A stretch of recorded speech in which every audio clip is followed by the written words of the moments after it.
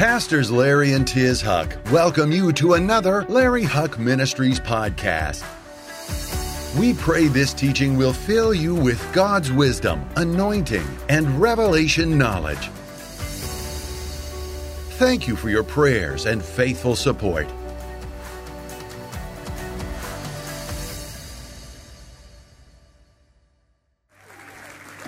You may be seated. The Lord bless you. I want to get right into this, so if you'll open your Bible up this morning to the book of Revelation, I want to continue on the 7 churches of Revelation. Now, I'm going to say this very quickly because what I'm going to teach today and actually next week really is going to change your life.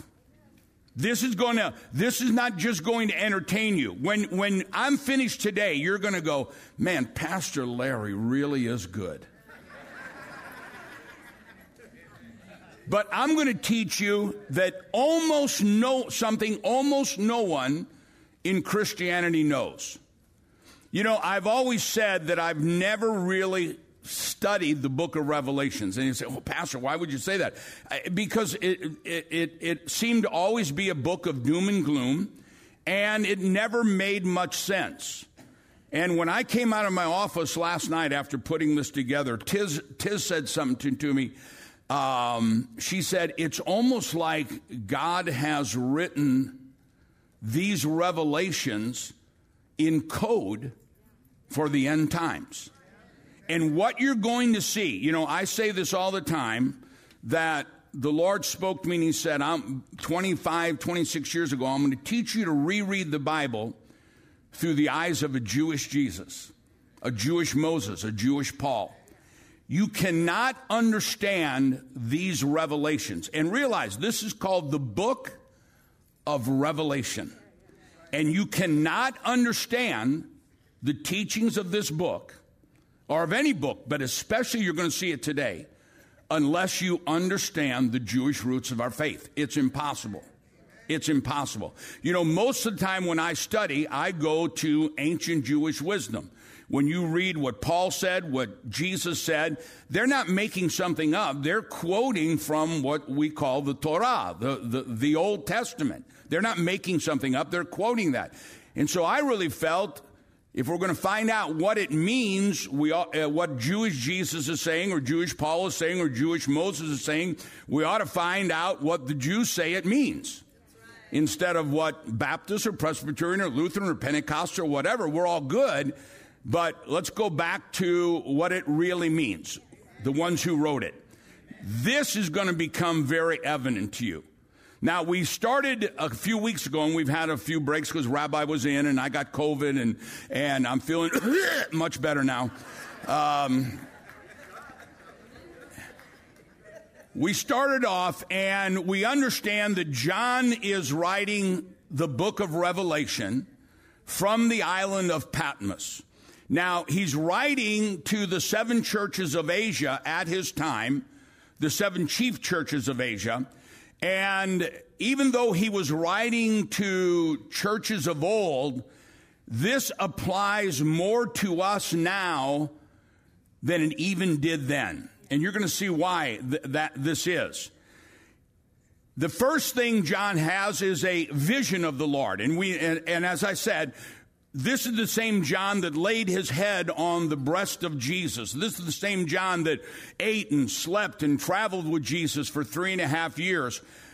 But he sees a different Jesus.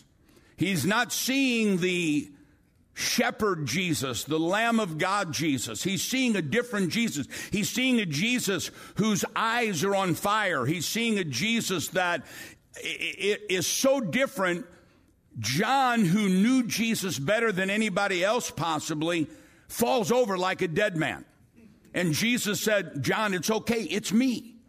So first thing we need to understand is that the Jesus that we have in Matthew, Mark, Luke, and John is a different Jesus than we have right now. Right now, we have the book of Revelation Jesus that is getting ready for the rapture and the second coming. We see that he says his eyes are aflame, and I won't get into all of this teaching, but it literally means that he, sees everything. And that's something that I want us all to understand, and you're going to see this today. He sees everything. Sometimes when we're going through these things, or sometimes when our government is making certain decisions, and sometimes when things look crazy, we go, Lord, do you know what's going on? Do you know what's going on in the world? Do you know what's going on in my life? You know, when we heard of Lion had cancer and then Tiz had cancer, you know, there was a couple moments I said, Lord, do you see what's going on here? And we need to understand that Jesus sees everything. But his eyes are also eyes of flame. And without getting into all the Hebrew understanding that we already taught on, his eyes are a flame of compassion, but his eyes are a flame also of anger. That God is not just a God that is sweet and kind, but God can get mad. Amen? We see this understanding the Hebrew prayer when we pray. Let's say we pray the Shema. Shema Israel, the number one prayer in all of Judaism. Shema Israel, Adonai Eloheinu, Adonai Echad. Or we're saying Shabbat. Whenever you pray in Hebrew, we're taught to pray using two names of God. Adonai and Eloheinu. Now, in ancient Jewish wisdom, whenever you see something that's repeated twice, what does it mean? There's a revelation there. Whenever God repeats something, it's not just God is being redundant. When he says, I am Adonai, that is the mother nature of God. That's the shepherd of God. That's the kindness of God. That's the mercy of God. That's the compassion of God. But when he says you're not only Adonai, but you're Eloheinu, that's the Father of God. When your father gets home, how many remember that? How many need to still remember that? It's one thing for mom to say, I'm going to blister your bottom. It's another thing to say, I'm going to tell your dad. And when he gets home, it's like, oh, it's a whole different ballgame.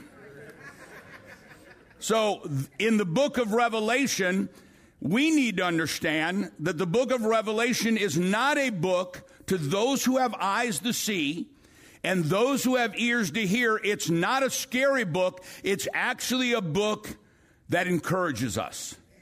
It is a book of warning. It's a book of saying, wake up, we need to pay attention.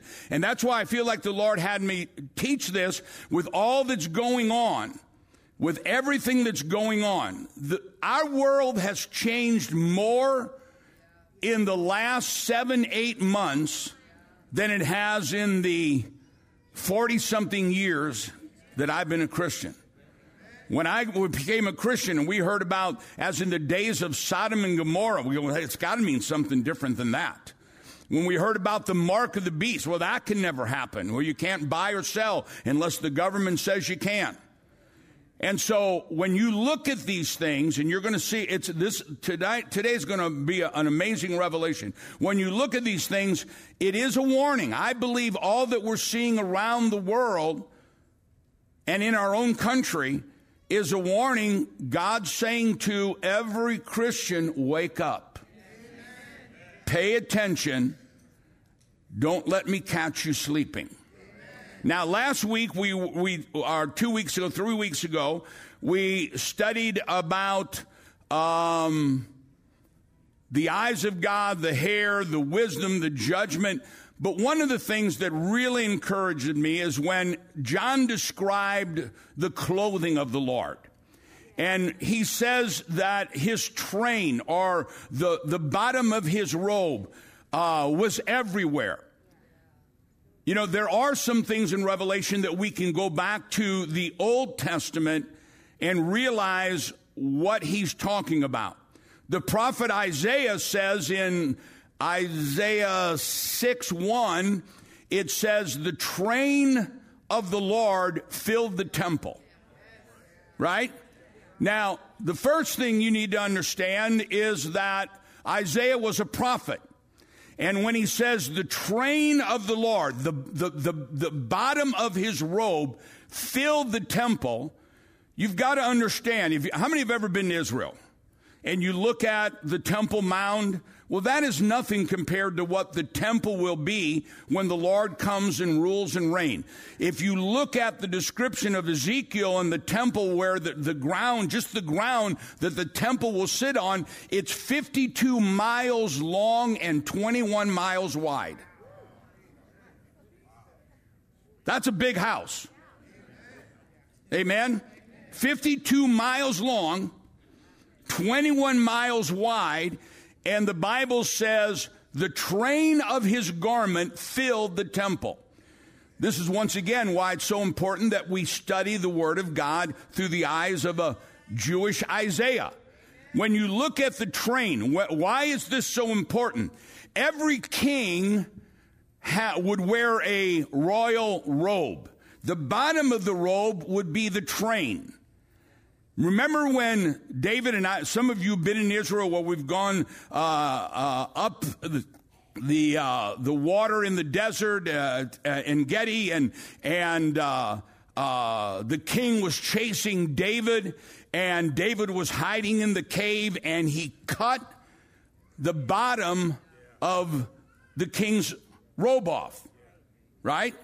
Well, this is a very Mideast Jewish thing.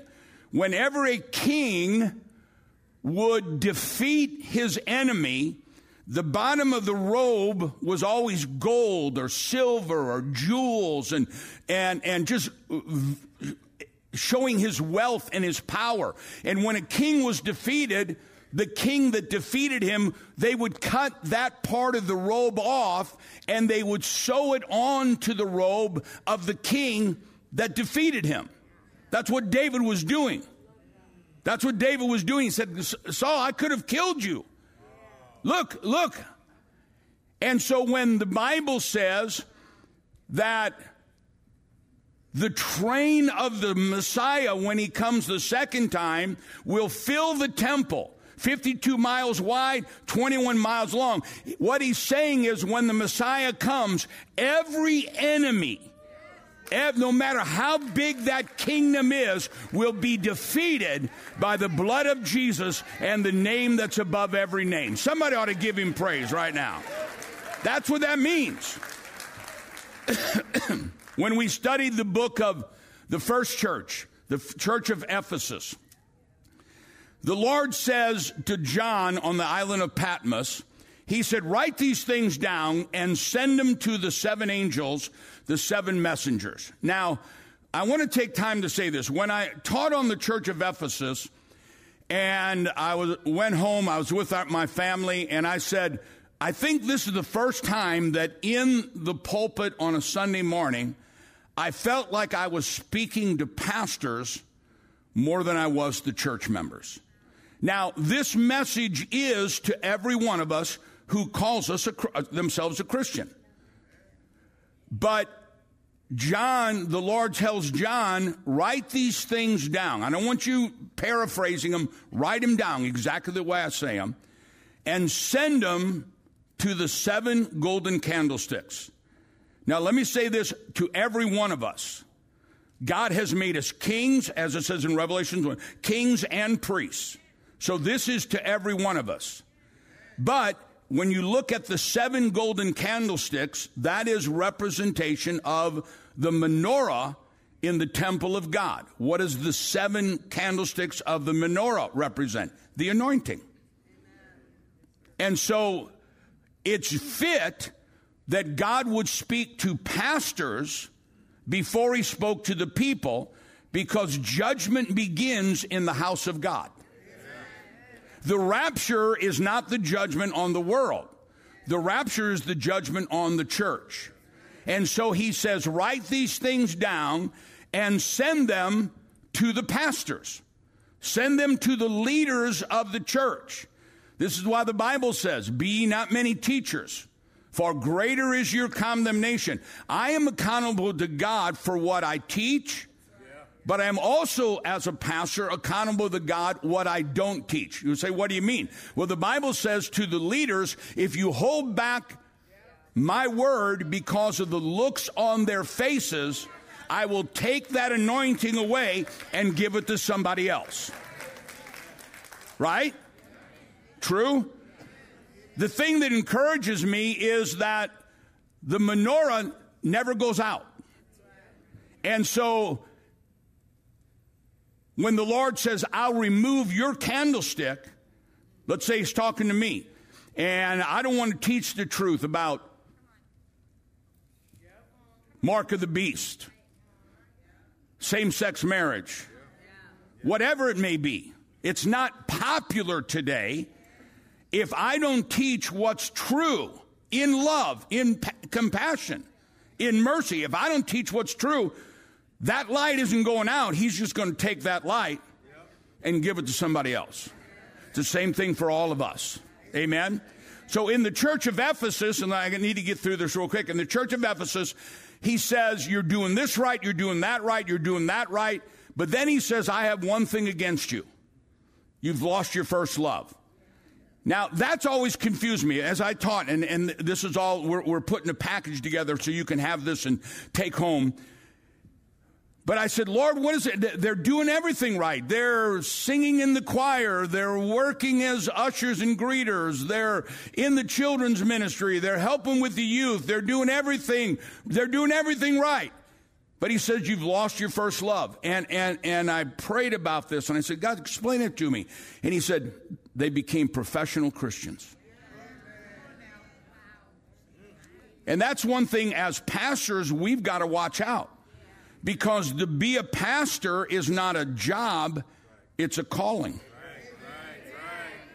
And I want to say this to encourage every pastor that may be watching, or you pass it on to pastors you know. The danger is because we've got to pay the bills. We got to keep the lights on. We've got to keep the water flowing. We've got to pay the bills. But the danger is that we start saying what is popular instead of saying what is prophetic, and we become professional Christians. It's the same thing with you. When you come and you're singing and you lift up your hands and you lift up your hands, are you really singing to him? Are you really worshiping him? So the danger is that we become professional Christians. And I declare that we will not become professional Christians. And what does the Lord say? He said, return to your first love. Let me just throw this in. We're doing television. We're doing a month of television on Tuesday. And we were teaching on some of these things. And returning to your first love can mean a lot of things. Number one, come to church. Forsake not the assembling of yourselves together as the manner of some is. COVID's become a convenient way of saying, well, I'm just going to stay home. And I understand in the time, but now's the time to come to church. And like I said, if you're watching, and we have so many people around the world, we have up to 50,000 join us by stream. Up to 50,000, usually 10 or 12,000, but up to 50,000 join us by stream. And instead of, well, I'll watch it at 1 o'clock or I'll watch it at 2, get up, brush your teeth, put on deodorant, even though you're in some other part of the world, and join us for worship. Lift up your hands, sing. Let's return to our first love. So our first love can be going to church. Our first love can be go back to reading your Bible. Get up in the morning and read your Bible. How about prayer? But you think about this, and this is going to make sense to you when we talk about the next church, Smyrna. And God spoke this to me even before I studied this. I said this on, Tiz and I said this on our television filming. Your first love was also loving Israel and loving Jerusalem. The first church loved Jerusalem. If I forget Jerusalem, may my tongue cling to my mouth. And I believe God is saying to the first church the same thing he is now saying to the last church. Return, Christians, to your first love. Loving God, loving church, loving Bible, loving prayer, but love the nation of Israel. Because the very first, the Avos, the Avot, the father of all blessings is Genesis 12. I will bless those who bless Israel, and I will curse those who curse Israel. That's the first love right there. We need to love Israel. Can I have an amen? All right, I got to get through this. Now read with me in Revelations chapter 2, the second church, verse 8. And the angel of the church of Smyrna write, these things says the first and the last, who was dead and came to life. I know your works, your tribulation, and your poverty, but you are rich. And I know the blaspheme of those who say they are Jews and are not, but are of the synagogue of Satan. Do not fear any of those things which you are about to suffer. Indeed, the devil is about to throw some of you into prison, that you may be tested, and you will have tribulation 10 days. 10 days. Be faithful unto death, and I will give you the crown of life. He who has an ear, let him hear what the Spirit says to the churches, and he who overcomes shall not be hurt by the second death. Now, I'm actually going to teach the church of Smyrna in two parts, this week and next week, because they are so important. This literally will bring revelation to your life that will change it, if we have an ear to hear and eyes to see. The church of Smyrna is about 35 to 50 miles away from Ephesus. There's no teaching. You know, the church of Ephesus is where we have the book of Ephesians. There's no teaching anywhere else in the Bible about Smyrna, about the city of Smyrna, how the church started. Many scholars believe that it was an outreach from the Ephesus church. You know, they're 35 miles away, and so they did an outreach, and they started a church in the city of Smyrna. The citizens of Smyrna were extremely loyal to the Roman government. Now, as we're reading about the churches of antiquity, also think about the church today.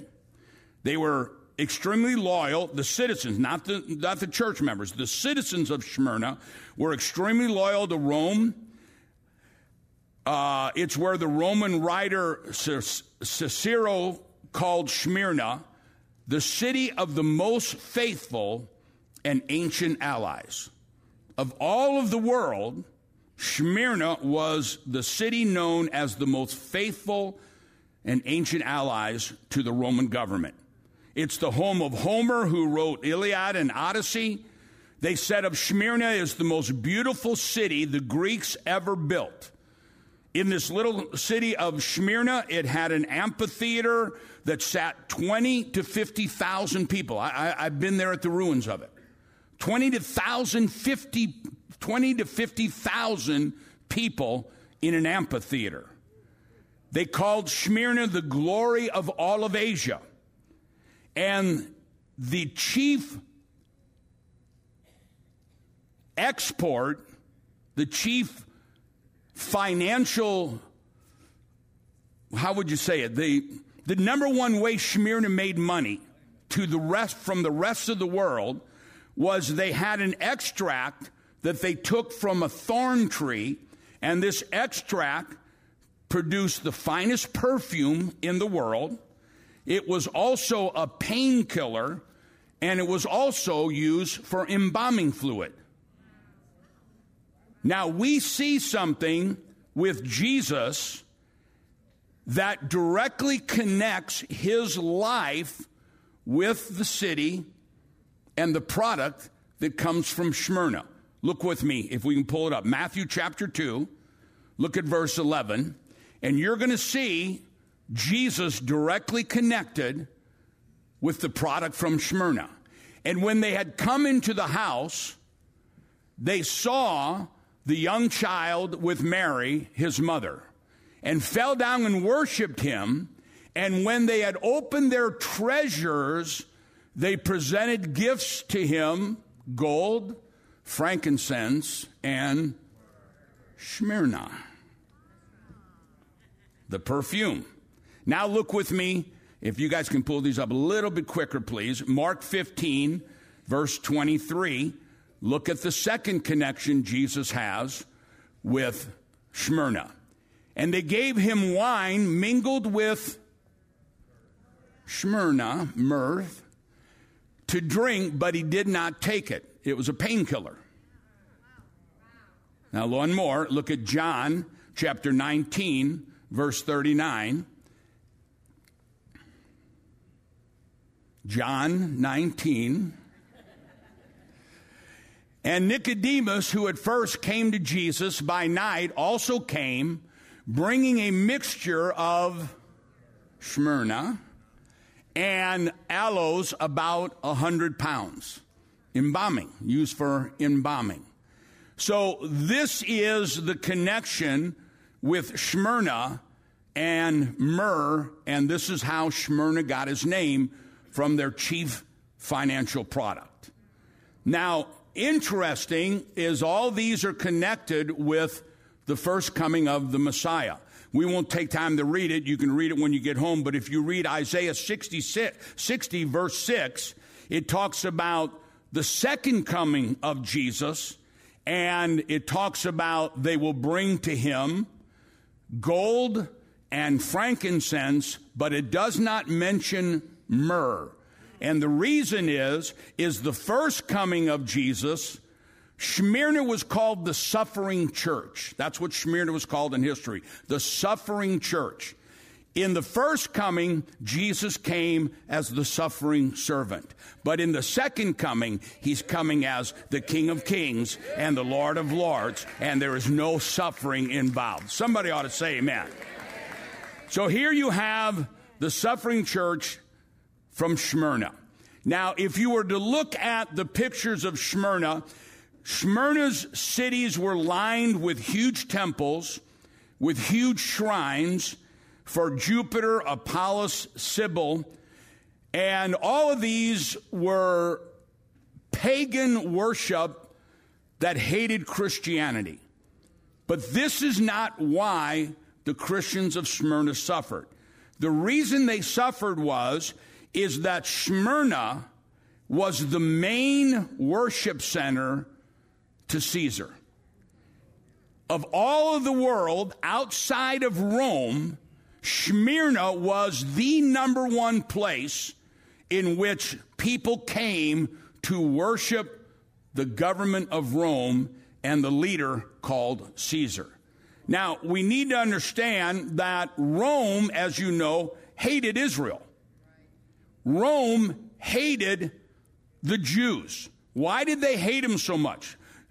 You know, it's amazing how many people, when they talk about, a two-state solution in Israel and the rights of the Palestinian people, and you ask people, say, was there ever a Palestinian government? No. Was there ever a country of Palestine? No. Where did the name Palestine come from? When Rome tore down the temple, when Rome killed Jesus, when Rome destroyed the revolts of the Jewish people against the Roman Empire, they could break the Jews physically, but they could never, now listen to what I'm saying, they could never get the Jews to bow down to the Roman Empire. Right? Now, you're going to see how this with Smyrna relates to us today. Rome hated the Jews so much because they could not get them to bow down to the Roman Empire and the false gods.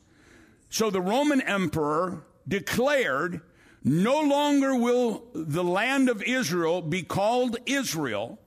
No longer will it be called Judea and Samaria. Up until the destruction of the temple, it was Israel. It was Judea and Samaria. And he said, because he hated the Jews so much, because he could not get them to bow down, he said, never again will the word Israel, Judea, or Samaria be used anywhere. Rome ruled the world. We now will call it Palestine, after the enemies of Israel, the giant, the Philistines, Goliath. We now name it Palestine. Actually, they called it Syria Palestina, after the Philistines. And people say, well, here's where the Palestinians began. The Philistines were not Arab. They weren't Muslim. They were Greek. I'll let that sink in a minute. Oh, the Palestinians have a right to their own country. There never was one. There never was one. There never was one. And they named it Palestine after Greeks. And they were wiped out in the Babylonian captivity 300 years before Jesus. So this is where the history of Palestine, the Jewish people, and Rome are connected. Rome hated, listen to me, this is going to make sense. Rome hated everything Jewish. Around this time that I'm going to read this letter to you, around this time, there was a meeting of the churches called the Council of Nicaea in what's now modern day Turkey, where the seven churches were, seven churches. And the Roman Emperor Constantine got the church leaders together. This is 320-something years after the resurrection of Jesus. 320-something years after the resurrection of Jesus. And the Roman Emperor Constantine, if you want to read a book that is like drinking sand, but it's about that thick, it's called the Council of Nicaea. And it's the history of the beginning of where the church is today. And so they all got together and they said, okay, we need to bring unity throughout the whole Roman Empire. The whole Roman Empire. And so I declare that all of Rome, from England all the way through Turkey, Israel, over to Egypt, all of Rome is now Christian. Poof. They never even heard of Jesus. They had no radio, no television, no printing presses. They never heard of Jesus, but the Roman Empire said, I declare everybody's a Christian. So he got all the Gentiles, 320-something years after the time of Christ, got them together and said, okay, we got to agree on what we're going to say Christianity is. So they got together and put together what we now have as the New Testament. This is how it worked. They took all the teachings and everything. And by the way, up to 325 years, they had the Apostles' Creed, they had the Didache, and nothing in any church writing for 325 years after the resurrection of Jesus ever mentioned the Jews as being blamed for killing Jesus. It was the Roman Empire. Even the Roman Empire said it was the Roman Empire. But they got together and they said, okay, we've got to turn everybody's worship away from Jerusalem, Ephesus, your first love. Return to your first love. We got to get everybody to quit praying towards Jerusalem and have them pray towards Rome. How do we do that? First thing they said is, let's blame the Jews for killing Jesus. That is still taught today. That's still taught today. Let's blame the Jews for killing Jesus. And we get into all the history of crucifixion and the stripes on Jesus that were all Roman. But they said, we've got to change some of the practices that these Christians are still connected to the Jewish roots of their faith. Here's the church of Smyrna. This is going to blow your mind. So they got together and they said, we have to get the church to lose its connection with Jerusalem and have its spiritual connection and therefore political connection to Rome. And so the way we do that, because we hate the Jews so much, is we've got to get every church to abandon its Jewish roots and start following teachings that were once pagan, but now make them part of the church. So instead of meeting on the Sabbath, which is Friday night to Saturday night, let's meet on the day that most people worship what? the sun. It's where it happened. Now, let me just say this. I met with a very, very brilliant Orthodox Jewish rabbi in Jerusalem years ago, and I said, should we change our services from Saturday to Sunday? He goes, don't do it. Now, we keep the Sabbath. We remember the Sabbath. We keep it. Friday night, we light the candles. Saturday night, we close it with Havdalah. But he said, keep meeting on Sunday, because that's when the fish come in. And you are to be fishers of men. But they changed these things, and they began to make it the law of the church. Now, here's where it really gets interesting. The churches of Rome, during this time, made a decision to leave their Jewish roots and abandon the roots of the faith, and it began by abandoning Passover and celebrating a holiday called Easter.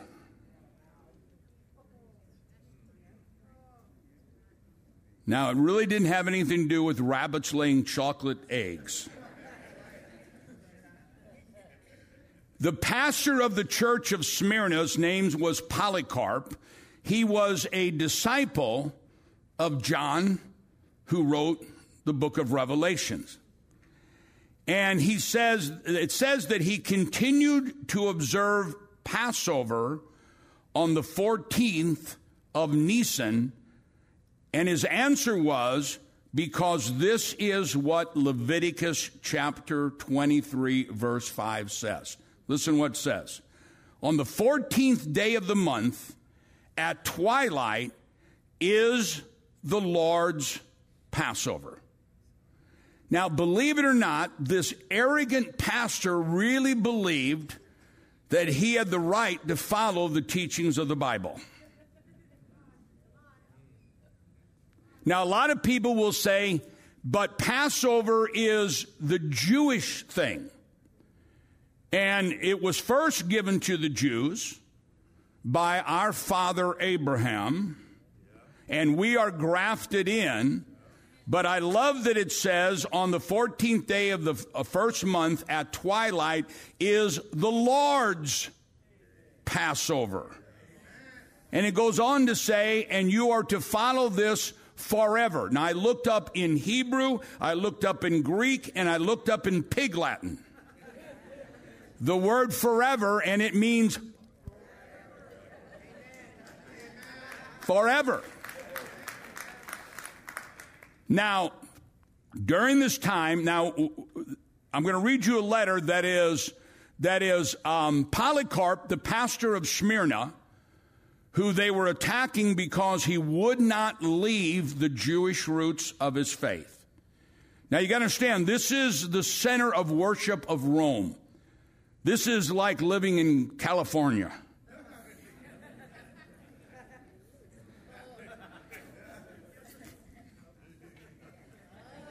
Come to Texas. Polycarp, Rome, and the citizens. See, what you got to understand is we think of Rome as being these tyrants because we look at how they treated the Jews.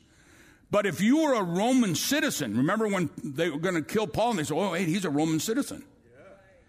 They loved being a Roman citizen. People loved being a Roman citizen because Rome made sure that you had food, and Rome made sure you were taken care of, and so they hated anybody that disrupted the relationship with the Roman government.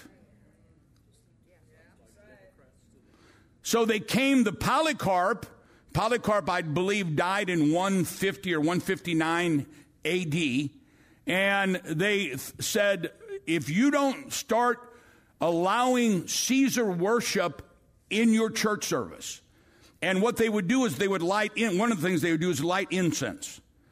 And this incense would go to Caesar because Caesar was God, and he refused. And they said, and so the government said, if you don't, we're going to take you down to the 20 to 50,000 people amphitheater. We have wild animals, and we'll throw you in there. Just compromise. Just do what you do, but just get rid of a couple of these things. Quit celebrating Passover and call it Easter. Or we're going to throw you to the wild animals. He said, no. They said, then they wrote back and said, we're going to boil you alive in oil. And he said, no. And so they said, we're going to burn you alive at the stake. And he basically said, that fire will last for 1 hour. But the fire of God in me has lasted my whole life. The fire of God. And they burned him alive. So now we have a couple hundred years later, and he's called the Pope Victor of Rome, and he writes to, now this is a couple hundred years after Polycarp. The church is still keeping its Jewish roots faith, and he writes to Polycrates, who is the head of all the Christian churches in Asia. And he demands that the churches of Asia forsake their practice of observing Passover and to begin observing Easter. He demands. Now, this has been going on for hundreds of years. So, in other words, the churches for hundreds of years after Jesus were still following the Jewish teachings of our Lord. So he writes a letter, demands them, and threatens them that unless they give up their connection to the Jewish roots, they'll be killed. So Polycrates, and I don't have time to read the whole letter, I wrote just down parts of it, meets with all of the bishops, all the church leaders of all of Asia. And he writes back to the Pope. And he names all these martyrs, and I don't want to take time to read them all these martyrs over the last couple hundred years that the church has killed because they have stayed faithful to the teachings of the Bible. He names them all. And then he says to the Pope, we observe the exact day, neither adding nor taking away. And then he begins a list of martyrs that you killed because they wouldn't bow down to you. And he names Polycarp, the pastor of Smyrna, who was burned alive. And all of these observe the 14th of the day of Passover according to the gospel, deviating from it in no respect. Now, he's writing to the Pope, but following the rule of faith, and I also, Polycrate, the least of you all, do according to the tradition of my relatives, some of whom I have followed closely, for 7 of my relatives were bishops, and I am the 8th, and my relatives always observe the day, Passover, when the people put away the leaven. I therefore, brethren, who have lived 65 years in the Lord and have met with all the brethren throughout the world and have gone through every holy scripture, am not affrighted by your terrifying words.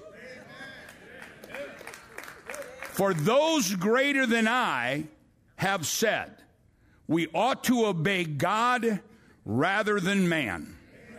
I could mention the bishops who are present, whom I summoned at your desire, whose names, should I write them, would constitute a great multitude, and they, beholding my littleness, gave their consent for me to write this letter, knowing that I did not bear my gray hairs in vain, but I have always governed my life by the words of our Lord Jesus. And this is out of church history, Eusebius, church history book number 5, chapter 24. Now, I got to tell you that when I begin to study this, mostly when I study, I go to the rabbis and the ancient Judaism to find out what's happening. But there's no rabbis writing about the book of Revelations. And so everything I studied came from great teachers. And every one of them missed it.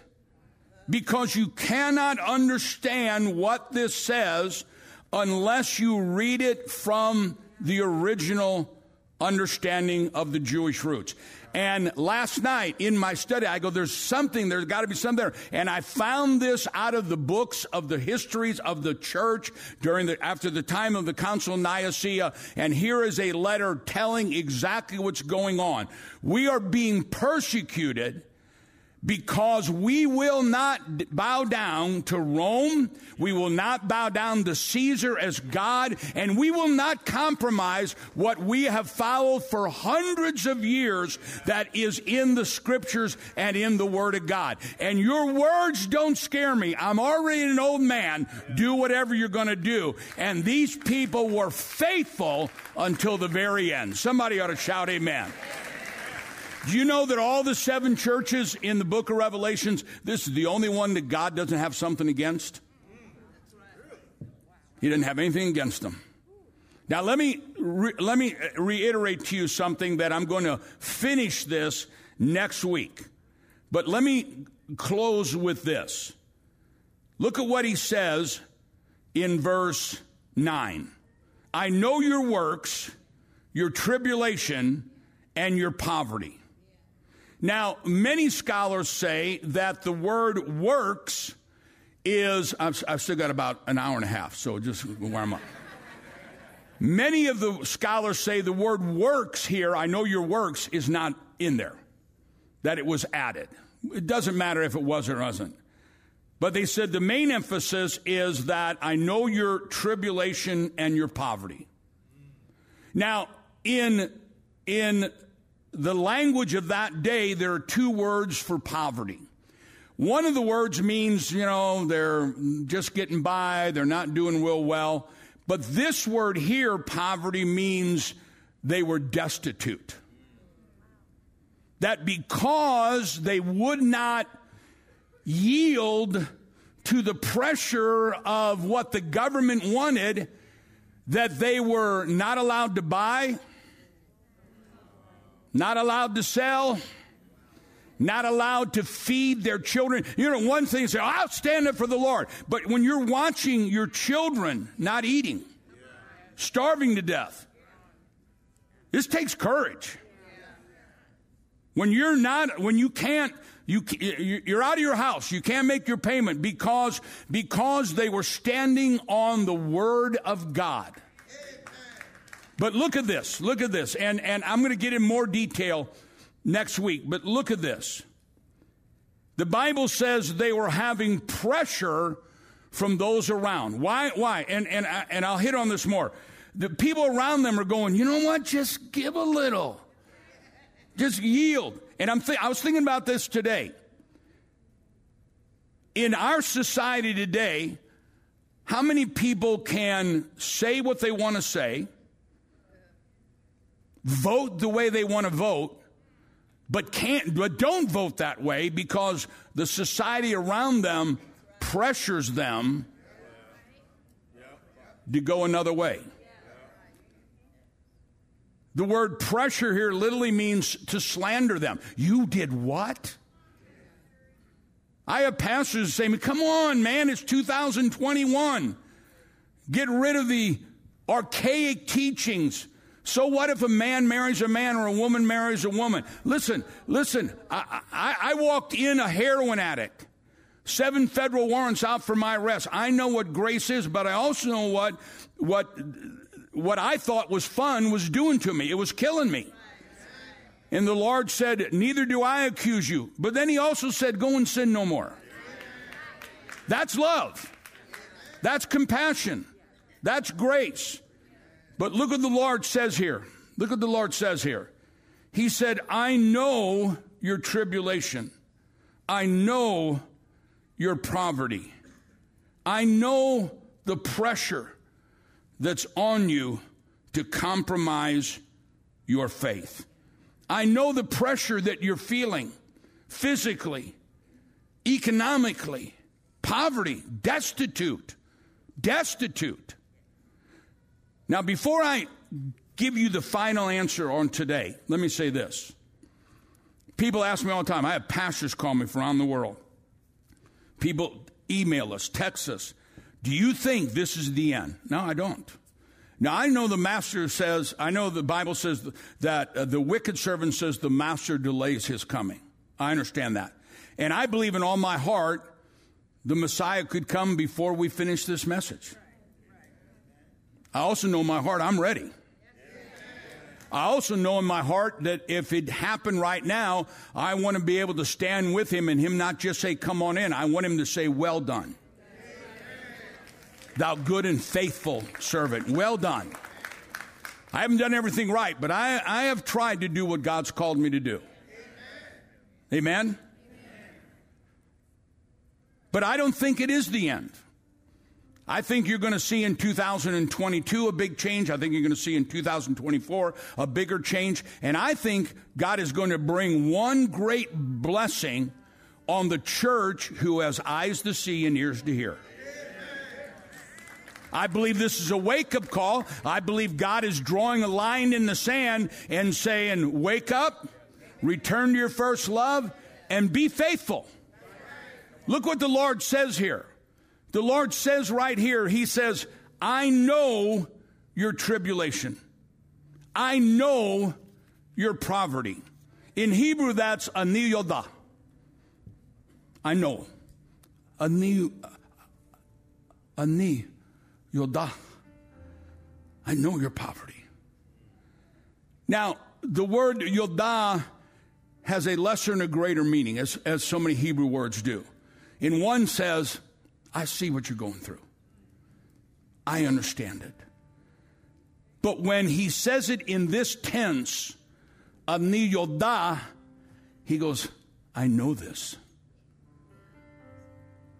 I've suffered. I know what it is to be scared. Father, take this cup away from me. I know what it is to be betrayed. I know what it is to feel pain. I know what it is to watch those I love die. I know this. And it's an amazing word, only in Hebrew. But it means because I've experienced this first. I have a covenant from the blood I shed with you.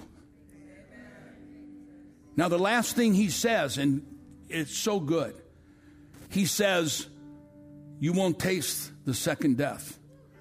He says, this will only last 10 days. You can't even understand that unless you know Jewish roots. He said, hold on. You're going to receive the crown of life. But he said, be faithful. Would you stand with me all over the building? There's debate on this last part, but I want you to hear it. And I think I know what it means. He says, be faithful unto death. Now, there's a debate that says, is he saying some of you will die for your faith?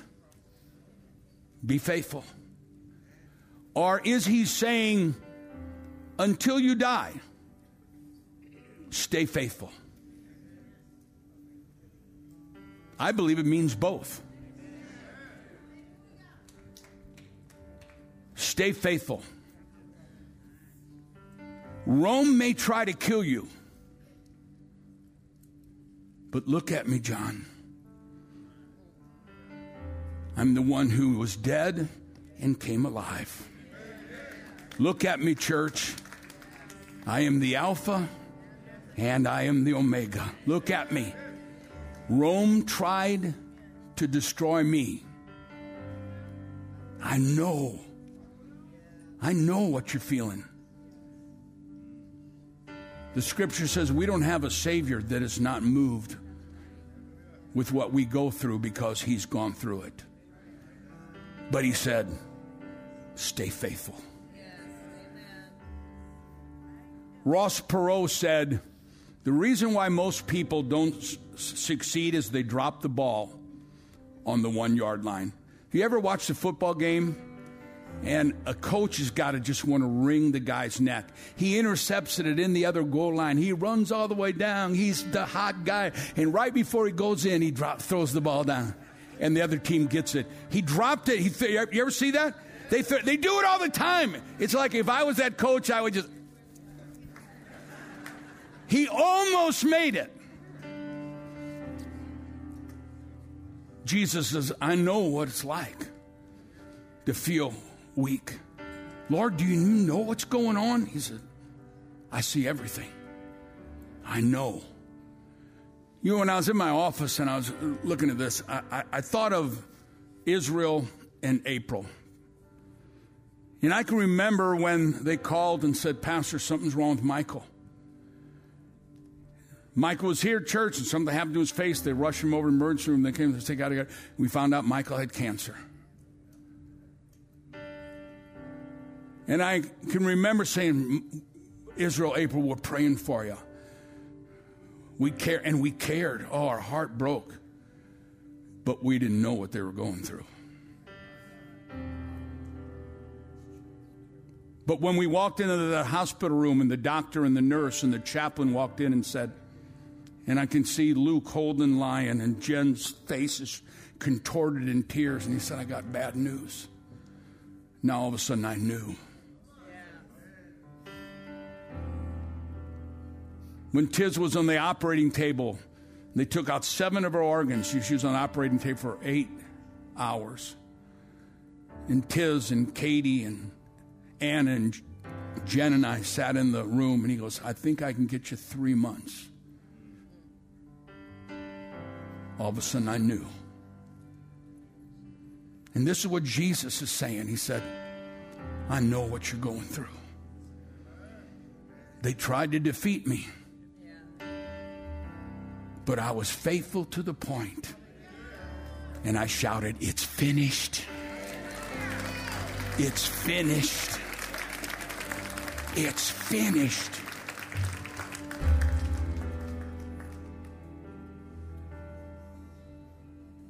I believe our best is yet to come. You don't want to miss the rapture.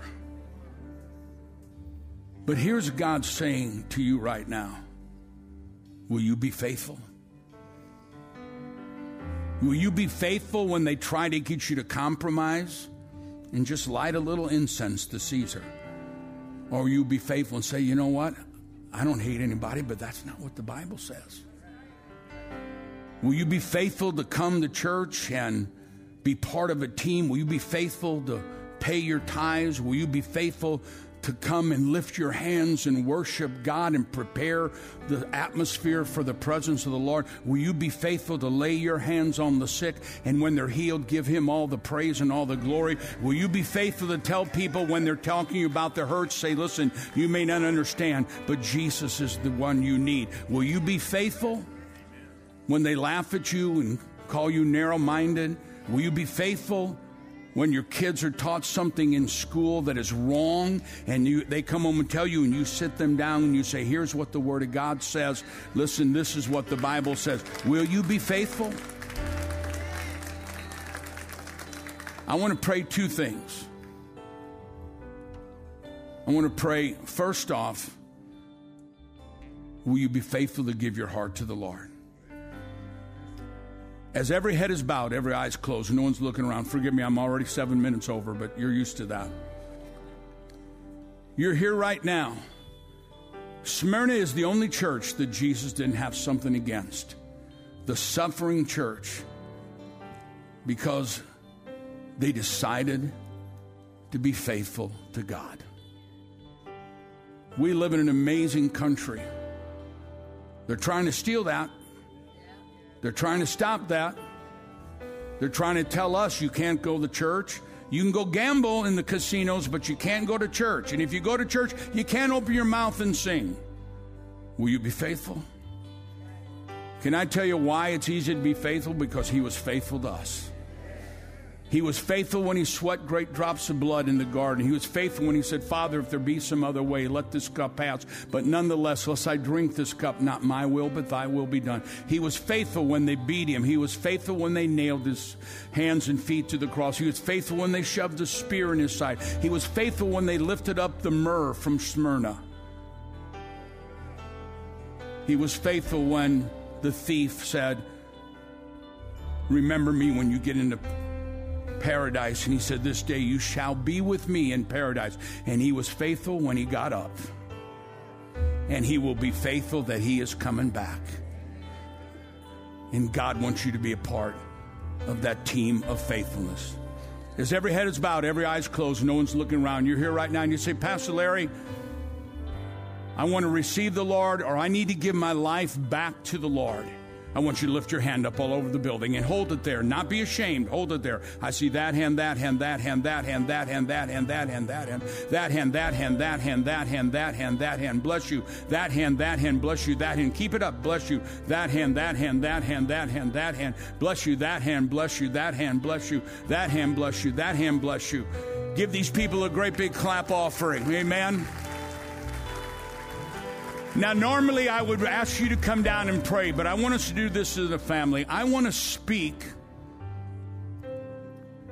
Next week, we're going to talk about the crown of life. We're going to talk about the 10 days. We're going to talk about an amazing revelation that I don't think anyone in the church has ever seen. But think about this. The first church was being pressured to leave its Jewish roots. That's where it came from. Just give in a little.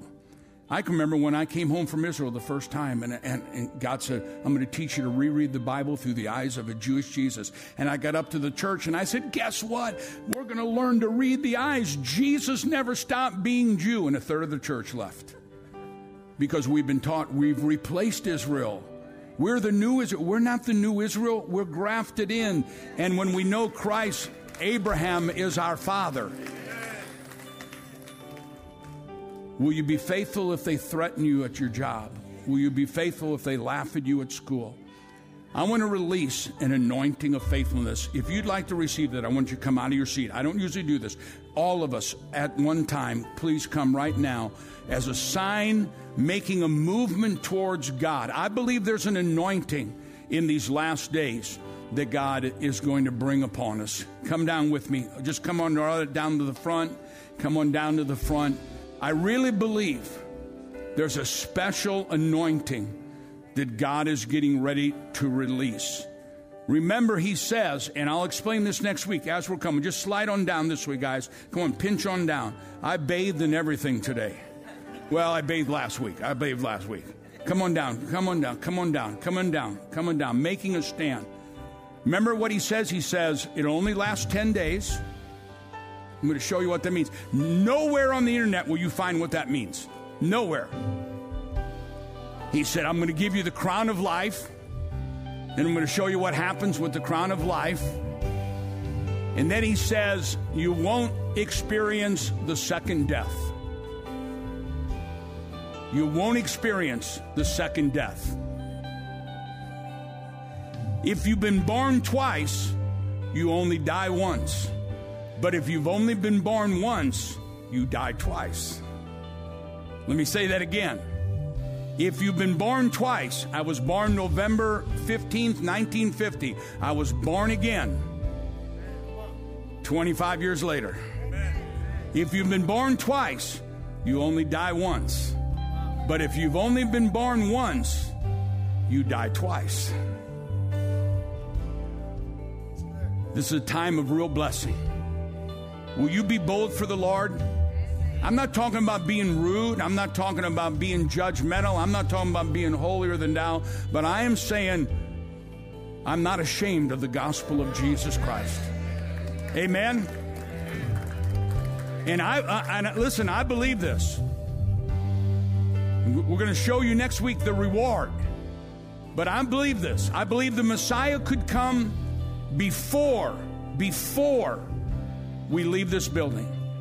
But I really believe there is a supernatural time coming on those who have eyes to see and ears to hear. Do you need to return to your first love? You need to catch back on fire? Just being in church shows you got an ember. Just watching show the Holy Spirit's going to blow and get that thing going again. Going to get that thing going again. Before we go, a little softer. For the last month, I kept having a vision in my prayers. And God just spoke to me. He says, now's the time to do this. In my prayers, I saw 3 different people. And all 3 of them had a large sack, huge sack, and they're bent over carrying the sack. And the sack was rags. 2 of them, the sack was rags. I see this every time I pray. And just as I was getting ready to pray, I saw it again. 2 of them, the sacks were rags. And God said those rags are battles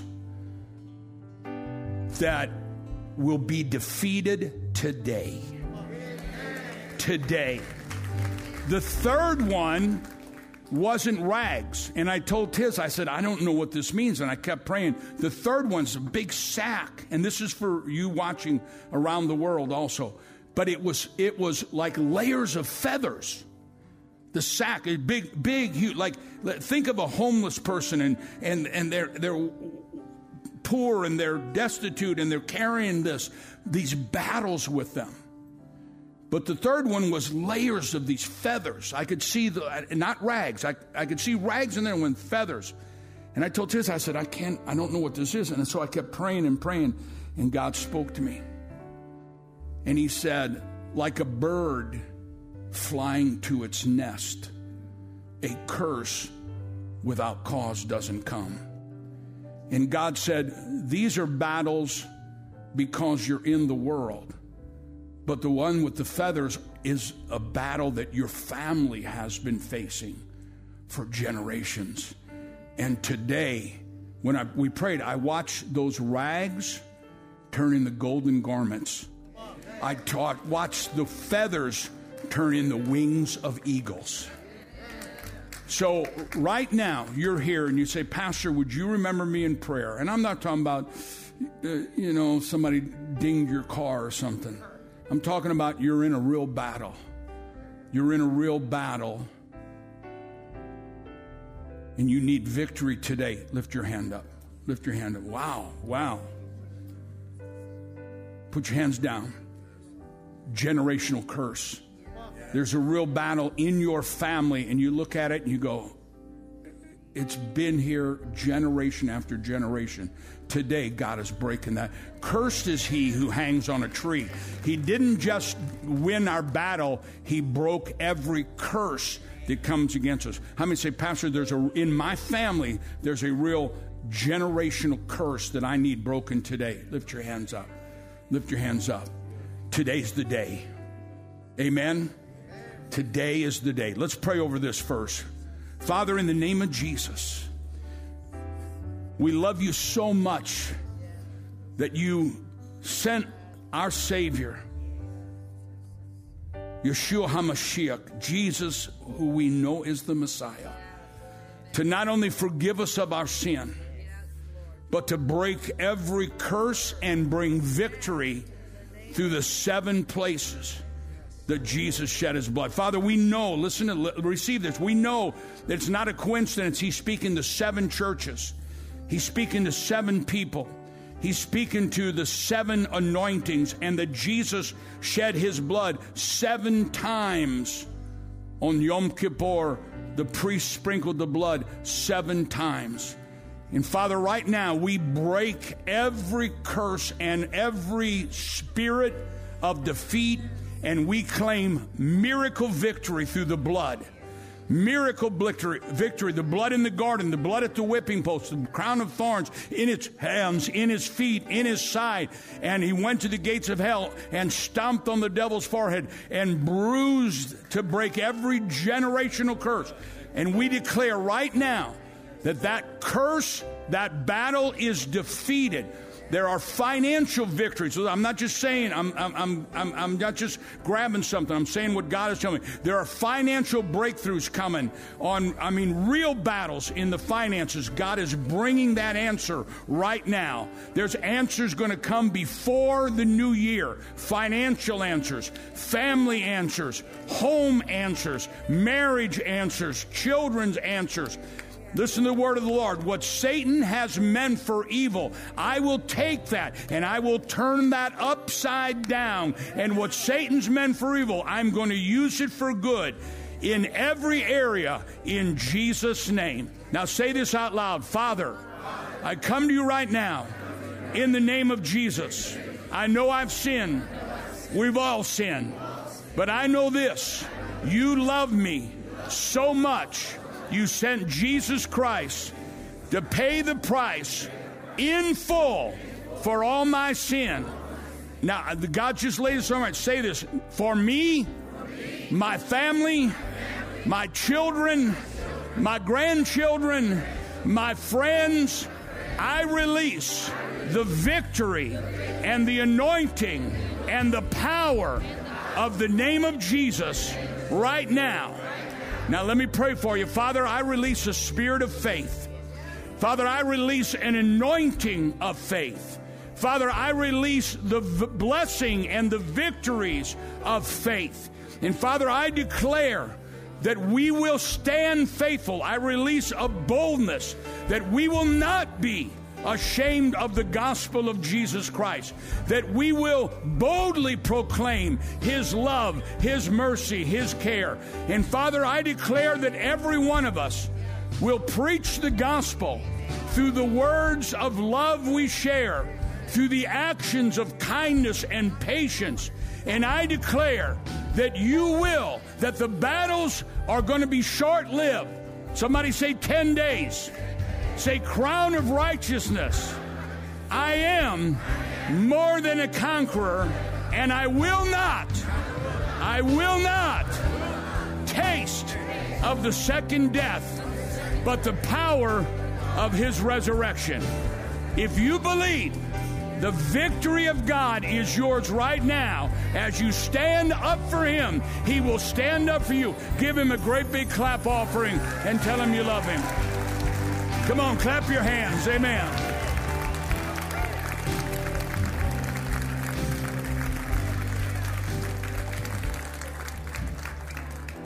Maybe you're going through something, and it feels like, wow, Lord, you know what's going on? And He says, I'm not just aware of it. Aniyodha. I've been there. They couldn't stop me. I was dead, and now I'm alive. We are more than conquerors. Stand firm, because the battle is over, and the victory has already been won. Do you receive that?